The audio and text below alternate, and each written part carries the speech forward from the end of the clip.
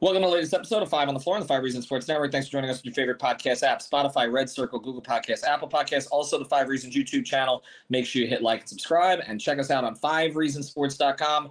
We do not have a paywall. Also, check out the great sponsors of the Five Reasons Sports Network. That includes our friend Arash. You can find him in the Sunrise area. We can service the entire area. MortgageByArash.com. That's MortgageByArash.com. You can reach out to him at 954-651-2057. That's 954-651-2057. Why should you reach out to him? Competitive rates, down payment options as low as 3%, fast closings, most in less than 20 days, credit scores starting at just 620. First-time home buyer programs available, and also borrower assistance programs available to help with down payment and closing costs. We know how difficult it is these days to secure a mortgage, to get yourself into a house. Reach out to our guy Arash. Again, 954-651-2057. That's 954-651-2057. MortgageByArash.com. And now, today's episode. Down to Biscayne. Yikes. Five on the floor, ride for my dogs. Where here's the thing, you can check the score. Hustle hard, couple scars, wearing bubble frogs. Just like Butler said, you in trouble, y'all. Kept the flow playing, got it all banned. Y'all seen the block, stop with one hand. And Pat we trust, it's power, have the guts. We're here to bring the heat, y'all can hang it up. Welcome to Five on the Floor, a daily insider show on the Miami Heat and the NBA, featuring Ethan Skolnick, Greg Sylvander, and Alex Toledo, plus others from the Five Reasons Sports Network. All right, welcome back to Five on the Floor. Here's today's floor plan. I got Brady Hawk. You can follow him at Brady Hawk 305. Alex Toledo, you can follow Tropical Blanket. If you want to catch my episode with Greg Sylvander, we put that one up yesterday, and also my episode with Sam Amick of The Athletic, in which we talked about Dame Lillard and Bernie. We are not going to talk about Bernie on this particular episode, but we are going to we're going to deep dive on the strategy of this and the chances of this series coming back to Miami on Thursday, Monday night in Denver. Of course, Game 5 with the Heat down 3-1. We'll be having a watch party at Tropical Distillers. It is free to go. If you want to drink a lot, drink to the season, drink to the Heat winning, to them losing. We got $40 all you can drink the entire night. So if they lose, that's going to be interesting at the end of it. It's based, Tropical Distillers is in the Allapattah area. We've done a couple watch parties there as already. And again, whatever the outcome, it should be a good time. But we're going to deep dive on the strategy here and how you get this thing back. And look, the answers that people are providing on Twitter, which of course is where we go for all of our strategic information. Let me go through these with you guys, and you tell me which ones make sense. One is Max Strus shooting 20% on open threes in this series. He's really struggled. Offensive rating of the current starting lineup is under 100. I think it's 97.9.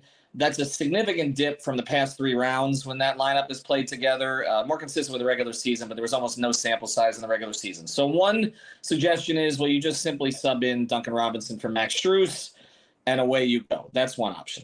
The other option that people are talking about is why not play Haywood Highsmith more, because the bench unit, Bam and Jimmy with the 3 guys off the bench, the defensive rating is almost 130. So why not, which is not good. So why not plug in Haywood Highsmith there for some limited minutes, at least to kind of slow Jamal Murray down, even though, again, they did a pretty decent job on Murray in the last game. But the outsized attention they had to pay to him allowed Aaron Gordon and others to get going. So those are 2 of the options. And then there's like sort of more nuclear options, right? Like just blow the whole thing up and play, whole bunch of different combinations that you haven't played before. Switch defensive coverages on Jokic constantly, which they're sort of doing already. I'll go to you first on this, Alex. If I was to say, here's a fix, I know there's no one fix, but give me something that might help.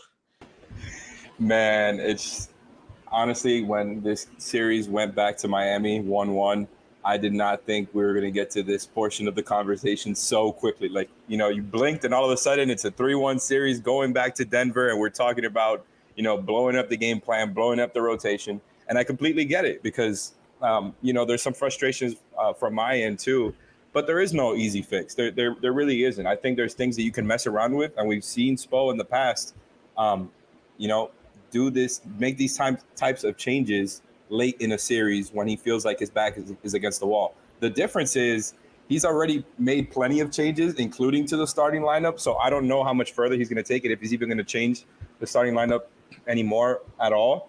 I wouldn't be surprised if he messed with the rotation even more. We saw last game, even though it was pretty much the same players playing, he changed the rotation pattern where I believe it was Jimmy came out first and then Bam came back in, and I may have it backwards. I'm trying to recall at the time, but they basically messed with their usual rotation pattern, and they actually went on that run with Jimmy and Cody Zeller. And really, I think there's going to be more of that.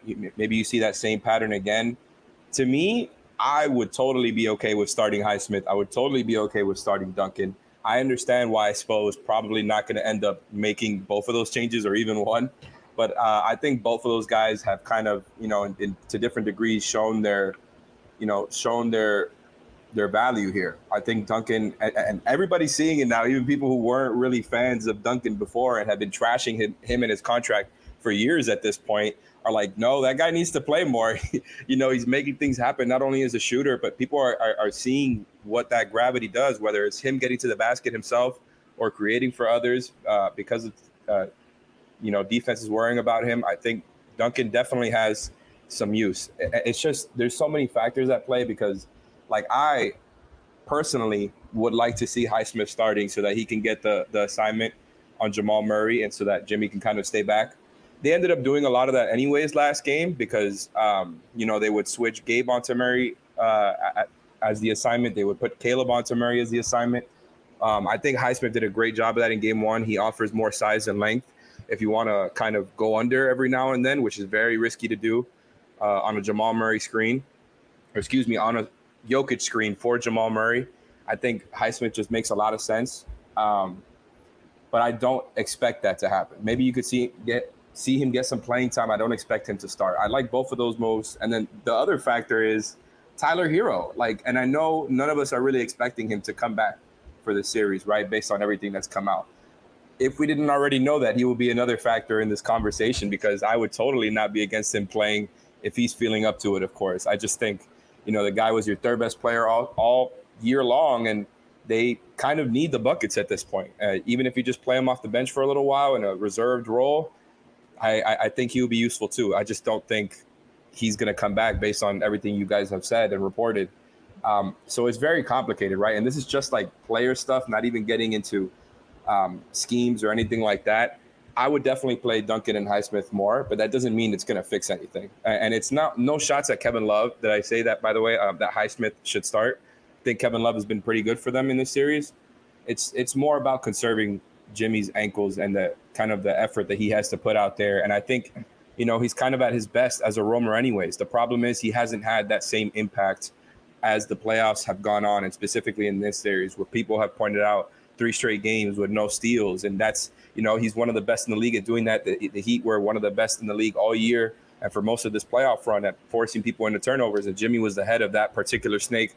He's not doing that stuff anymore. So putting him back as a roamer, I think, would help get some of that stuff back potentially. If you just do it full time, he can conserve his ankles.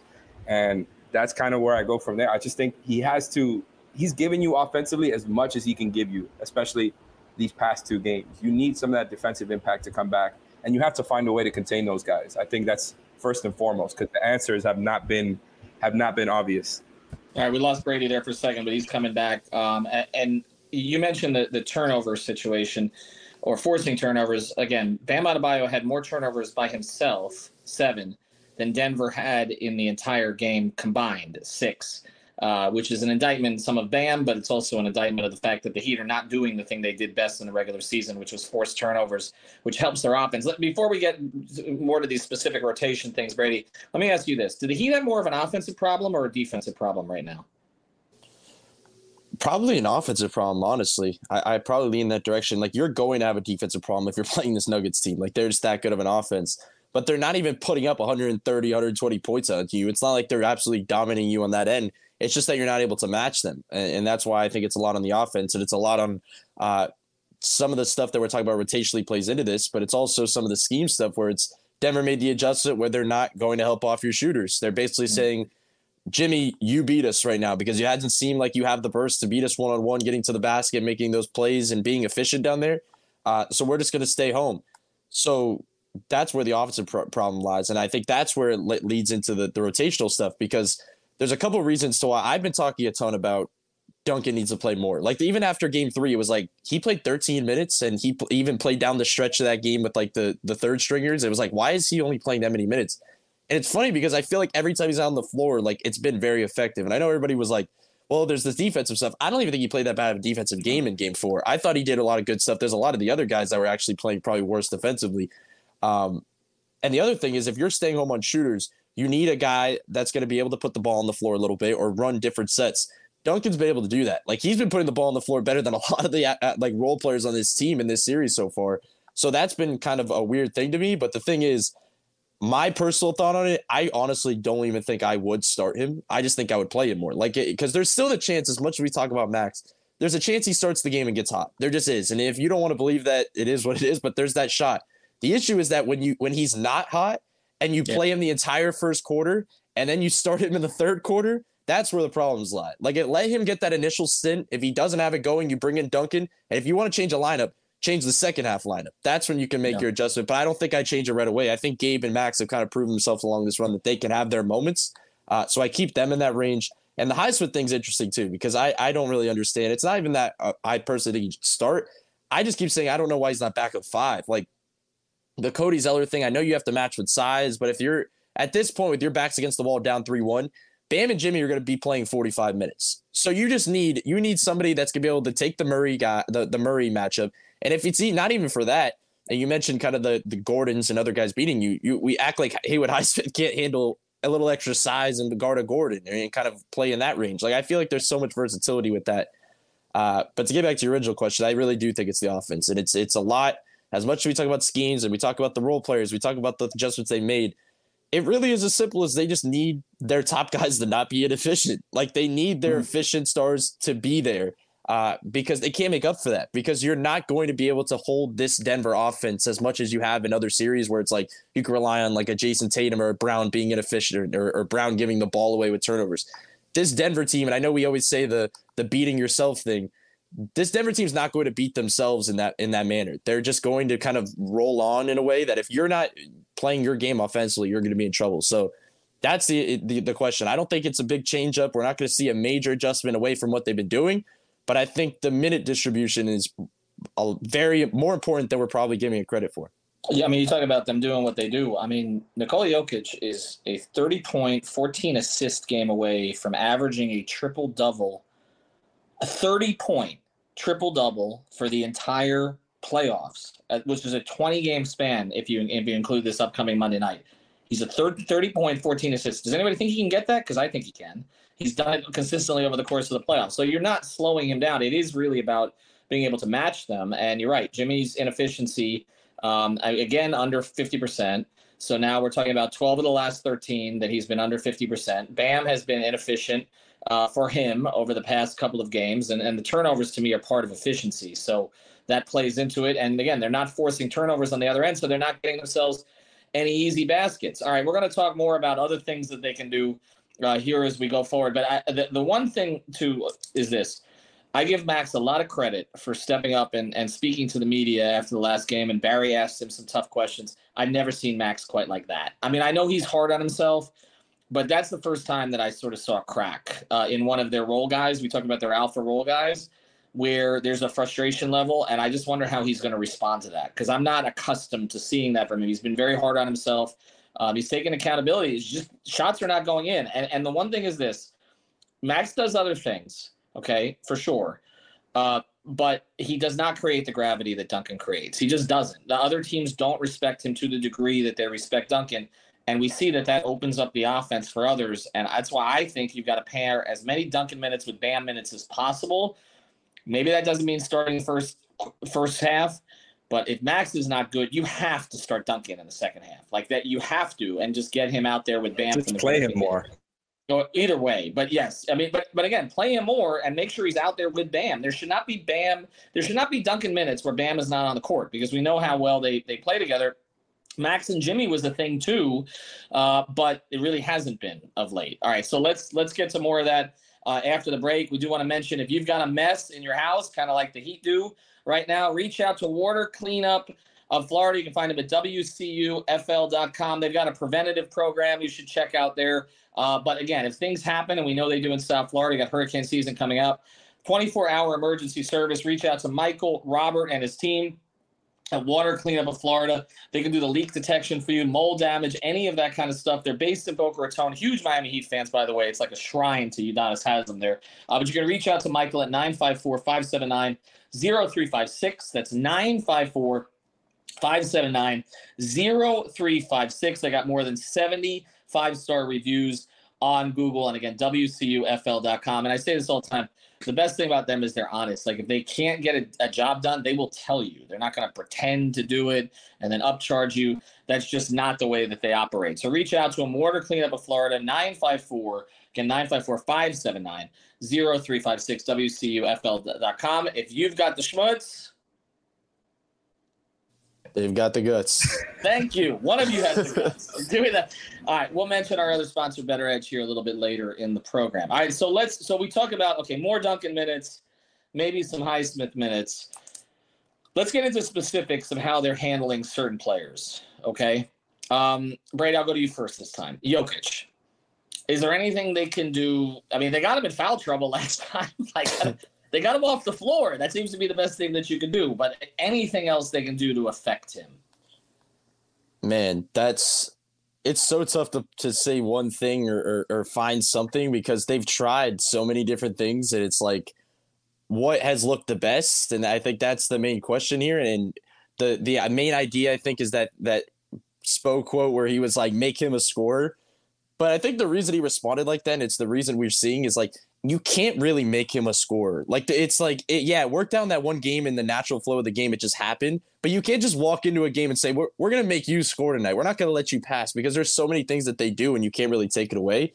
So what do? Like, I think the Highsmith thing matters, because as you saw in game 3, when Jimmy was going around top of those screens and letting Murray and Jokic just run 2-on-1s one after another and just letting them play that way, you can't let that happen. I thought Jimmy was a lot better on Murray to start that game in game 4. It just so happened that nothing else was working, so we didn't even get to discuss it. But you have to be glued to Murray to make this all work. You cannot let the Gordon thing happen again. And I know it's like whenever there's a role player that goes off, you're like, well, you have to live with that. But you can't let him, I guess, overpower you with size like he did in game 1. But you also can't let there be so much focus that you kind of lose track of your off-ball defense, because that's something they've always been good with. Like that's just how they've always been good with that. And that just speaks to the volume of how focused they are on those two players in Denver, because they get lose track in that way. So that's kind of the thing. I guess the main thing that I guess you could adjust to is we didn't see a lot of zone in game 4. And that was the thing that bothered him originally. But then in game 3, they made the adjustment to kind of play him in different spots, and he found ways. But I wonder if there's a way that they play a different kind of zone and they muck things up in that way, or maybe they play more length and they just go to a different kind of zone. Like in the 2-2-1 press, we didn't see a lot of either. And I thought that's been their most effective form of defense. And it's not that gets them into worse shots. It's just that it plays them in the back of the shot clock. Like, you do not want to let this Denver team pick you apart, your defense apart in the half court. When they play that 2-1 press, their first action comes with 13, 14 seconds on the shot clock. I would just go full AAU and play 2-1 press the whole game. No, probably you can't do that. But play it as much as possible, because I just think that's an important part of this. And the last thing I'll say, because I didn't mention it before when we were talking about the rotation thing, you were talking about some numbers. I was looking at the lineups before of so if we keep Jimmy, Caleb, and Bam as the front court, and then we add Gabe and Max in the back court, that lineup has a 97 offensive rating. You flip Gabe and Max into Kyle and Duncan, it has 132 offensive rating. And that's just in the finals alone. I don't know how much that matters, but a lot of those lineup and advanced stats were just very eye-opening. It feels like in that way. And that's why the Duncan thing probably makes even more sense. But you also need your veterans. And now that when you're down 3-1 and Kevin Love's been through it, you have Kyle Lowry who's sitting there and he's on the podium saying all the right things and saying that this is what they're made to do and all this stuff. They're going to need to play those guys a lot, because they've been through it. And as much as you talk about their alpha role players kind of looking broken at times at this point, that's why you need to lean on the main guys that have been through this before. So I'm just interested to see if that's what we see, if we see them leaning more on the veterans than usual. Yeah, only 11 times in NBA history has a team come back from 3-1 in any series. And actually there's a bunch of players in this finals who did it. Denver was on the other side of it. They were down 3-1 against the Jazz in the bubble. And their top 3 scorers in that series were Jokic, Murray, and Porter. And they came back and beat Donovan Mitchell in Game 7. Of course, Kevin Love was part of the 3-1. Didn't the Nuggets also do it the round after in the bubble? Did they? I don't know. Against the Clippers, yeah. Oh, they were down 3-1. Well, again, I should have assumed it was. Well, that wasn't even a Doc team. Okay, so there we go. But let's only 11 times that it's been done. But and again, there's experience with Kevin Love on this. Here's the thing about Jokic, Alex, that's just crazy.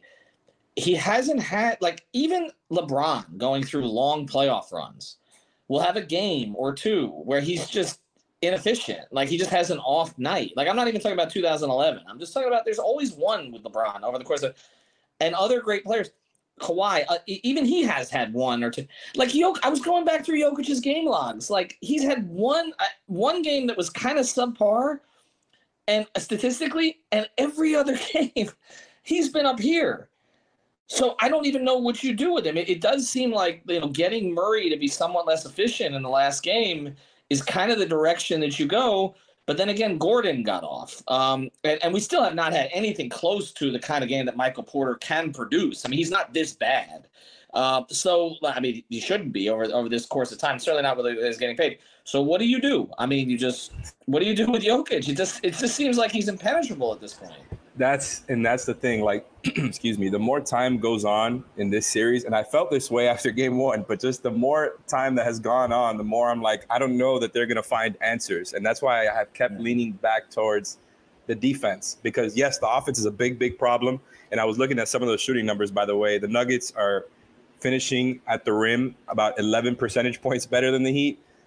They're also shooting better by a couple percentage points from mid-range, by a couple percentage points from 3.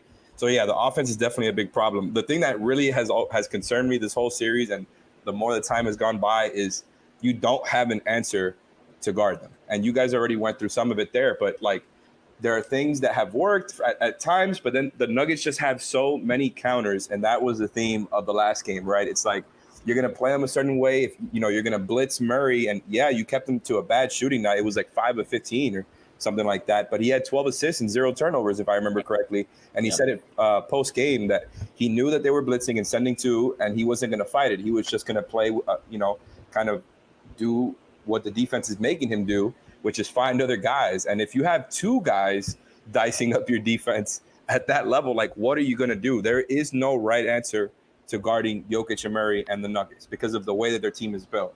And also just the way that those 2 guys read the floor. Jokic obviously does it at a higher level, but Murray is very good at it himself. The Jokic thing, the guy is just unlike anything I've seen before, man. And I know that, I didn't grow up watching the era of, bigs dominating the league, but really, I think Jokic is such an individual, unique problem that I've never seen anything like in the league, where it's like he can legit score from any position on the floor you put him at. He is probably the best passer in the league. He's 7 feet tall, I don't know, around 300 pounds, maybe a little slimmer, and you cannot speed him up. You cannot take anything away from him. He is going to find the counter no matter what defensive scheme you throw at him. First, and because of the size advantage stuff, that's why you can't slow him down. It's like, what are you going to do? He's planted at the top of the key. He could see everybody over him. Like, it's not like you could throw 2 at him and he's going to, like, he can see everybody over him and he's going to find that opening and he's going to make that pass quickly. Like, and I think what shows that the most is the lobs to Gordon, right? Whether it's Murray or Jokic, those guys have figured out where those soft spots are going to be, where the Heat are not going to be as, disciplined on, because they're so worried about your guys, especially in these more aggressive defenses that they've mixed in these finals. And they're just diagnosing it like this, and they figured it out. That's why I don't know what the answer is. And I agree with Brady that I do like when they mix in their 2-2-1 press. When it starts off with the press going into the zone, I'm a big fan of that, just because it's very different than what teams are used to. Of course, it's a counter punch type of thing. I wouldn't be surprised either if they go back to it.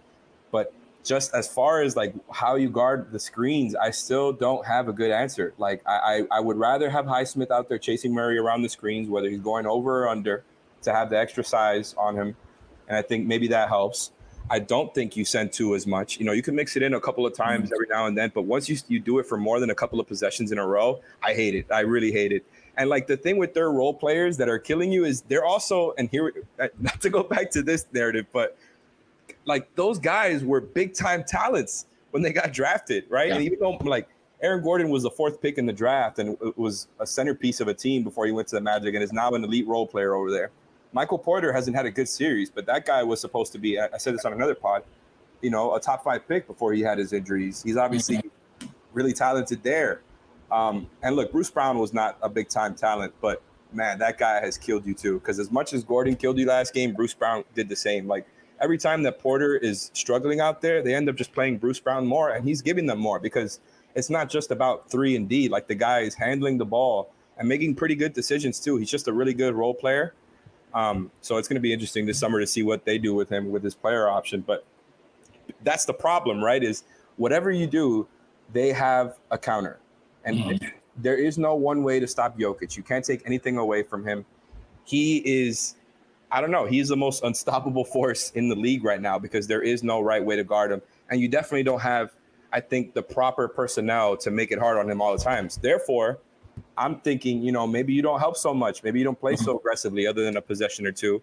And you just say, hey, Highsmith, Bam, or if it's Caleb and Bam guarding those two guys, do the best you can. Maybe you throw in a late help if somebody gets beat, which is obviously not ideal. But just letting them pick you apart over and over again has killed you, I think, too many times already. At this point, I think you just have to live and die with what they're going to do with their 2-man game because there is no right way. And even me saying that, I'm not confident about it. That's where this series has left me. It's like I'm not sure what the answers are. So I can't imagine what Spo is going through right now. Yeah, well, that high-low pass from Jokic. I mean, again, when they have cutters and they're working the baseline like that, and especially a guy like Gordon who can elevate, there's just not a lot. And when we come back, that's part of what this is about. And whatever the end result ends up being here, I think it's appropriate if this Heat season ends without a championship, that it ends against a team like this, because this is a really well constructed, well-oiled machine right now that they're facing in a lot of the same ways as I said before the series. It reminds me, not in terms of personnel, but in terms of how they were coming into this, a little bit like the 2014 Spurs. If you look at the Spurs trajectory during that playoffs, it's very similar to the Nuggets. And the Heat just ran into a team then, even with LeBron James, okay, that they could not handle. And this looks to me like this kind of team. You mentioned Jokic. I did grow up in the age of the great big men, okay? Not that I was one of them, but I grew up in that age. This guy's nothing like any of them. Like, you look for a comparison, like, okay, I know the game has changed, and probably if Akeem played in this era, he would do some of the same things that Jokic does. He'd be at the high post a little bit more often. He'd extend his range out to 3. Akeem had agility, obviously, that Jokic does not have. I mean, Akeem was a former soccer player, okay? And so he was different that way. But in terms of the dominance, and he's a totally different player, it's Shaq-like, honestly. Like, I covered those series with Shaq in the Lakers in the early 2000s. I covered the finals when Philadelphia, Iverson got the one game against them, and then that was it, okay? Because he was averaging like 32 and 18 during that entire series and just killing people. The series against Indiana, which if you look back at that Pacers team, was a really good team, okay? Really, I mean, Jalen Rose and Reggie Miller and the Davis brothers and all the rest of that stuff, really, really good team. They couldn't do anything with Shaq during that series. New Jersey at the time was the New Jersey Nets with Jason Kidd and Kenyon Martin, Kerry Kittles, completely overmatched. This is like that, even though obviously Jokic is playing at the high post, and I don't think Shaq played there one day in his life. But it's the dominance is him. The basketball IQ is Akeem. And there's a little Ewing in there too, in terms of some of the shooting ability. He's just got a lot of everything. I mean, he's got everything but David Robinson. David Robinson, elite athlete compared to him, but he can shoot from anywhere on the court, and is also a better passer than all these guys. It's like even when you turn him into a driver. I mean, he's like the best finisher. Like, he has all these crazy finishes. There is nothing you can take away from him. No, it's like they created him in a lab by accident. Like it's like he has all the entire skill set in the wrong body. Like and it's insane. And at this point, like I said, if they're going to lose, okay, which, obviously we hope that they extend it on Monday night, it's against a team that is worthy, I think. And you look at some of these teams in the East, Milwaukee, Boston, they both had their own issues this season. But this Denver team everybody was waiting for somebody to pass them this year, right? Ja was going to get his shit together. Didn't happen, right? Kawhi and PG were going to get healthy. Didn't happen. LeBron and AD were going to go on one of those runs together. Happened for a little bit, but not long enough. Phoenix, Durant, and Booker were going to take. Everybody was waiting for somebody to pass this team. They're just better than everybody else this year. They're just better. And I watched the Panthers series last night, and I'm watching that, and I'm like, Vegas isn't better than the Panthers. They're catching some breaks and things are happening. I don't think they're significantly better.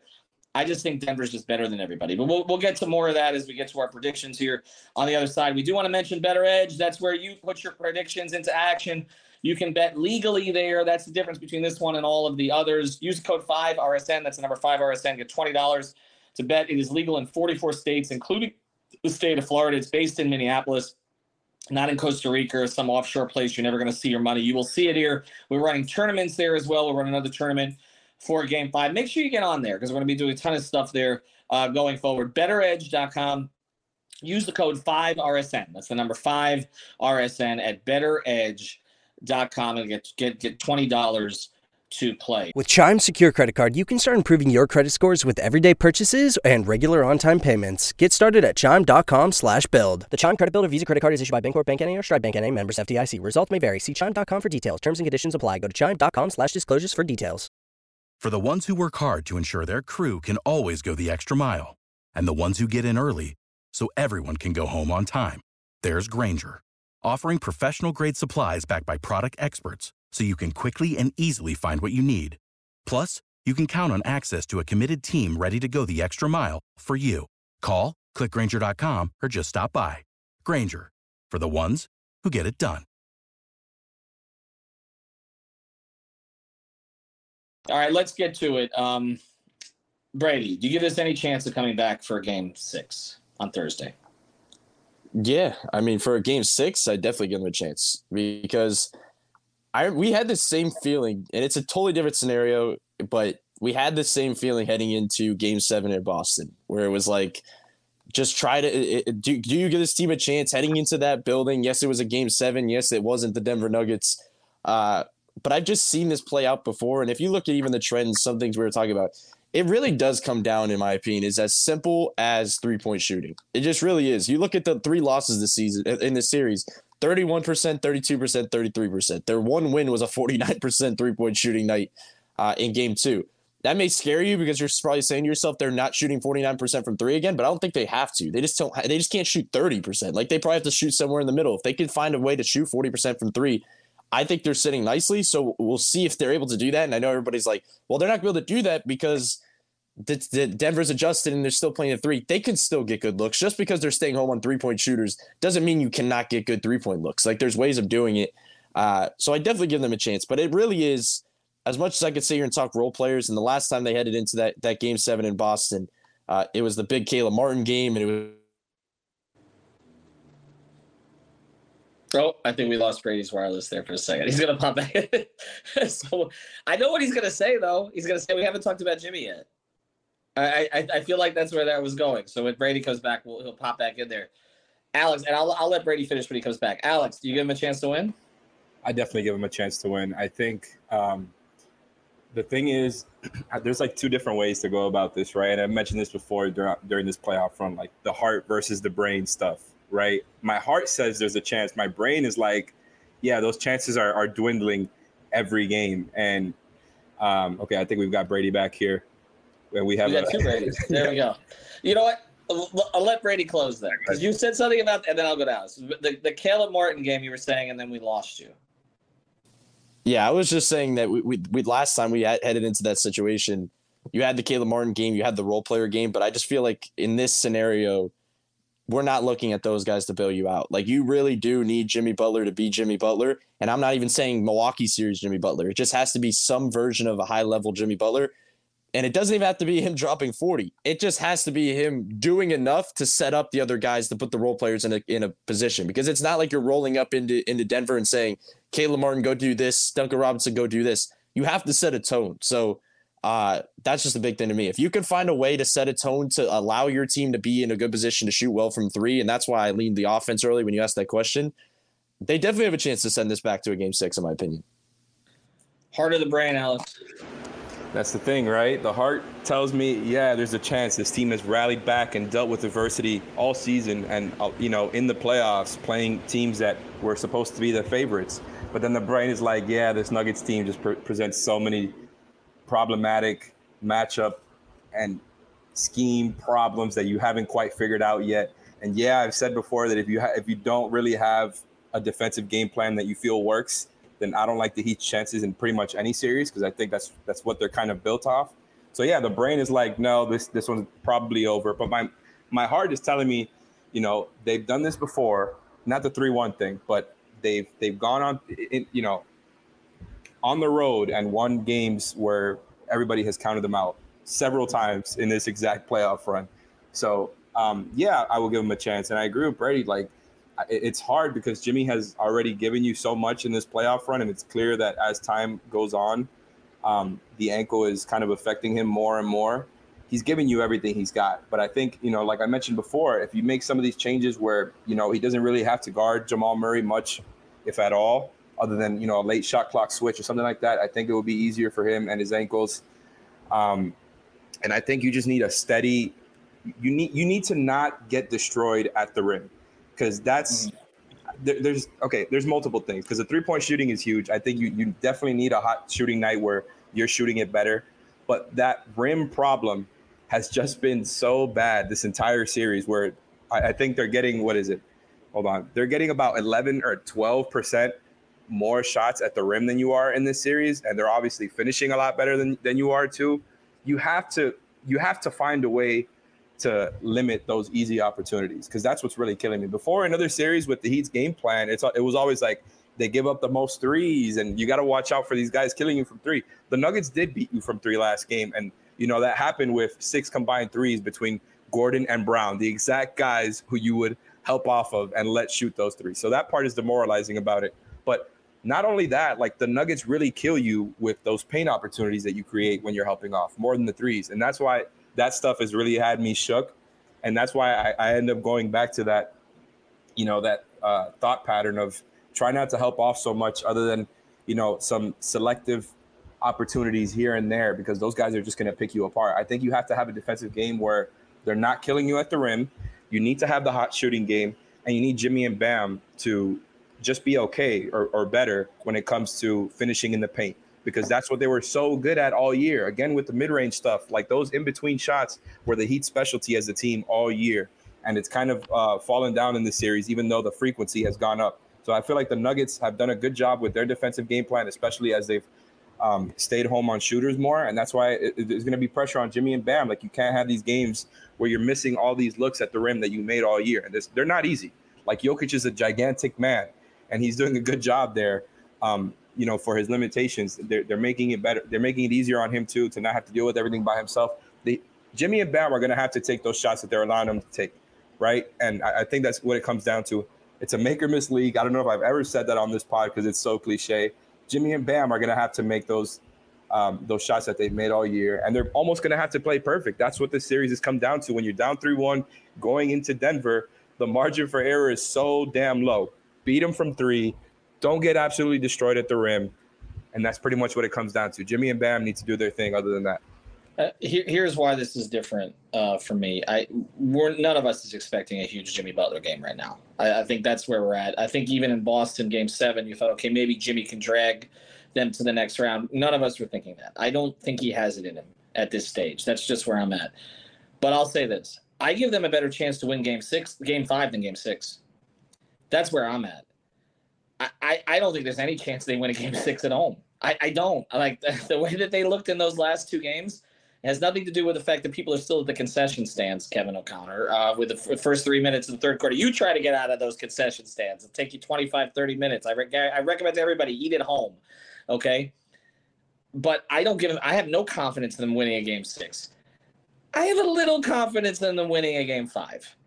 I just feel that this sets up for them the same way that Game 7 did.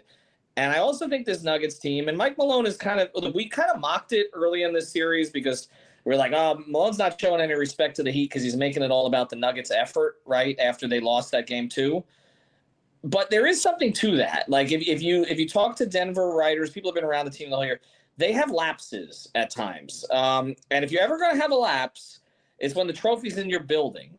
And you think that this thing is ordained to you at this point. And so if they relax a little bit, Miami, again, if they can make their three-point shots, if they can kill the rim disparity a little bit, and if they can force some turnovers, they got to get the Nuggets to at least 11 or 12 turnovers. You cannot win a game in the NBA Finals where the other team has 6 turnovers. I know it's difficult because Murray has improved a lot as a playmaker, as a ball handler, as a decision maker. And obviously Jokic is not going to turn the ball over a ton. He just doesn't for a player with his kind of usage. But you have to get some, okay? There's got to be some activity. That's why Highsmith has to play in this game. He has to play, okay? Because you have to get that activity defensively. You're not giving up that much offensively by playing him at this point because the guys he would be replacing are not giving you anything offensively.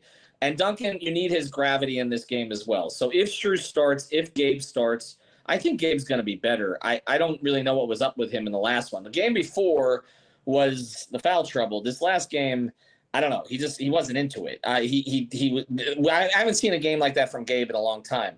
I think he'll be better. I don't know where Strus is from a confidence standpoint at this point. I think you got to go to Duncan early if you don't start him. I give them a chance. I'm giving them a 35 to 40% chance of dragging this thing back to Game 6.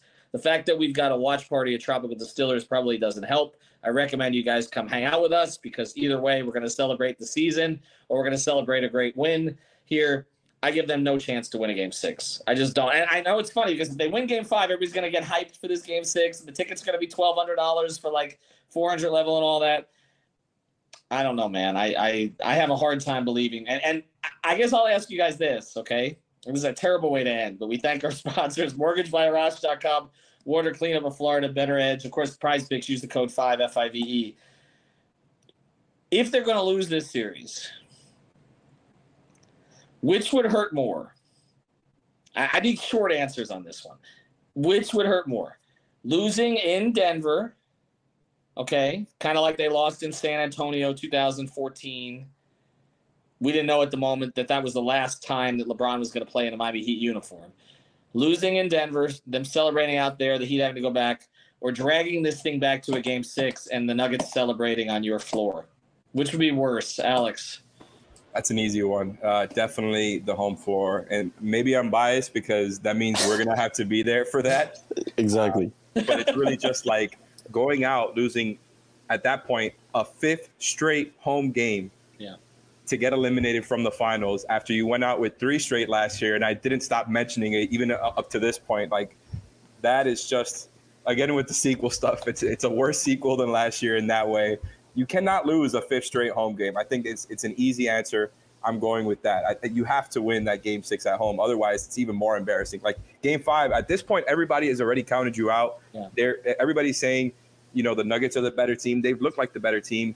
The Heat are still missing, their 20 points per game scorer. Their superstar is not playing like a superstar, and they've limited your game. They've been the better team, have outplayed you, outclassed you, all those things. It wouldn't be that crazy. It wouldn't be that hurt. I think hurtful and painful if they lost in Game 5. You lose that home game after getting everybody's expectations back up that you can maybe force a Game 7. That's just embarrassing and, a taint on this run that you're, 2 straight years you go out because you can't win games at home. Ethan, you want to end this? Ethan, you want to end this on a negative note? I'll ask you a question. Would you rather the Heat win in 7 or win in a 3-1 comeback to win the NBA Finals? So we should end it like that. That's a better way of framing it. Wait, so what are my choices? They could either win. You just win in a back and forth series into a Game 7, or you can win with a 3-1 comeback. In honor of Greg, I had to pose that question so we can have a little positivity. I'm sure he's texting you, even though he's not even aware we're doing the podcast right now. Look, obviously a 3-1 comeback would be a perfect capper on what we've seen this postseason and the most ridiculous thing in NBA history, an 8 seed to do that. I mean, look, the Cavs doing it in 2016 with LeBron James being completely nuclear, and maybe, it's either that or 2012, 2013, which is the best LeBron James we've ever seen. Yeah, I mean, this would be the craziest story of all time, for sure. And they would have to do it in Denver too, which is just they would have to do it on the road in that place twice. Which means they got 3 wins, 3 in a row in Denver. Road. 3 wins in Denver, a place that what they hadn't won in like 72 years. It would be unbelievable. That would sum up this Heat season well. It certainly would. But I'll go back to reality here. If it's Game 6, neither of you guys is going to cover the Denver press conferences, are you? Like no I'm gonna have to do those, right? That's 100%. Work. There's no way I'm going there. There's not. I've already gotten used to it, man. I'll let you guys talk to the Heat shooters after they go 0 of 18 in that game. All right, we're going to try to think positive though. Tropical Distillers. Check us out on Monday night. We've got a crew from the 5 Reasons Sports Network. Not just the Heat guys. A lot of others are going to be showing up there as well. We'll see what happens. If there's a Game 6, we'll all be there. If there's a game, there is a Game 5. Mateo Mayorga is going to have coverage for us out in Denver. Have a good day, everybody. Thank you for listening to the 5 on the Floor on the 5 Reasons Sports